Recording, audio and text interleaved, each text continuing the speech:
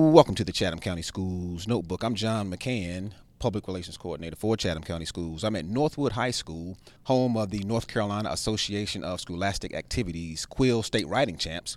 On the first day of December, Northwood's team went to Northwest Guilford High School in Greensboro to compete. Those team members handled their business and emerged as champs.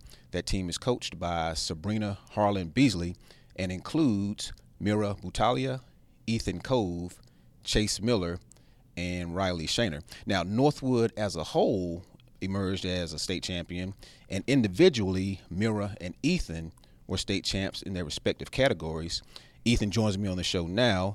His category was problem solution. First of all, congratulations on your individual honor. Thank you. And talk to me about what it entailed to emerge as a champion in problem solution. So problem solution, they give you a prompt that essentially just gives you a problem that you write about a solution for.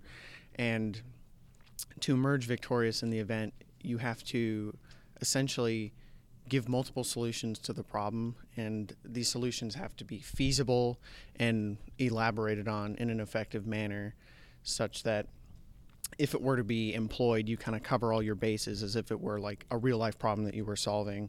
Basically, it's just whoever can come up with the most creative and effective solutions to the problem gets the state title. What was your prompt, and give us a synopsis? My prompt had to deal with police officers shooting unarmed targets, and it was causing distrust between the public and the police force.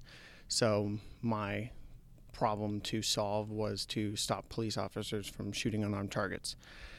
I wrote about reforming the training system for the police officers such that it would emphasize proper firearm control and management and target evaluation. I also recommended reforming the process for applying to be a police officer, in that there would be interviews where they would ask questions dealing with racial discrimination with the officers, as that was part of the prompt, and that their social media would be checked for anything that would maybe deemed violent or tendencies that wouldn't be qualities that the police force would want. And I also recommended that we put body cameras on all officers, and that whenever there was a violent excursion between an officer and a citizen, that the footage would be reviewed and we would ensure that the officer followed protocol correctly. Certainly a very timely topic. How do you see yourself using this particular skill in the future? I want to be an engineer, and as an engineer, that's basically all you do is you're given a problem to solve, and the engineer that comes up with the best solution is the engineer that gets paid. So that's where I hope to use this skill. And Ethan headed to the Navy, right?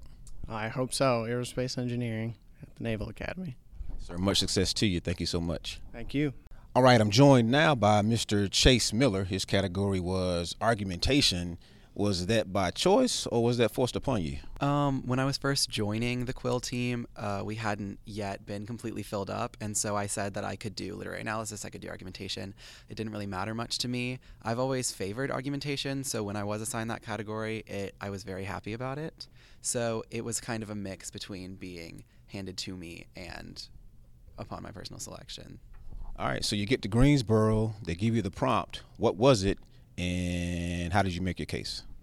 My prompt was about the voting rights of felons, how in 10 states felons don't have any voting rights while incarcerated and after they're released, whereas in 2 states felons can vote from prison.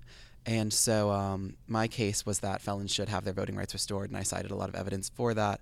I talked about voting being one of our most fundamental democratic rights, how it's mentioned 5 times in our Constitution, which is more so than any other right, and just kind of went on about how though felons, have committed crimes and are paying their debt to society for that, they are still citizens and they deserve to retain the rights of citizens. And that was a very personal issue for me, and so I think I made a strong case to defend it. So do we look for you in somebody's courtroom in the near future? I have always liked arguing. I have always liked debating. I'm very politically minded, and so I have considered law school. I've considered journalism, and I think that this argumentative mindset will serve me well in any of those fields. I'm John McCann, and this has been the Chatham County Schools Notebook, our partnership with WNCA AM 1570.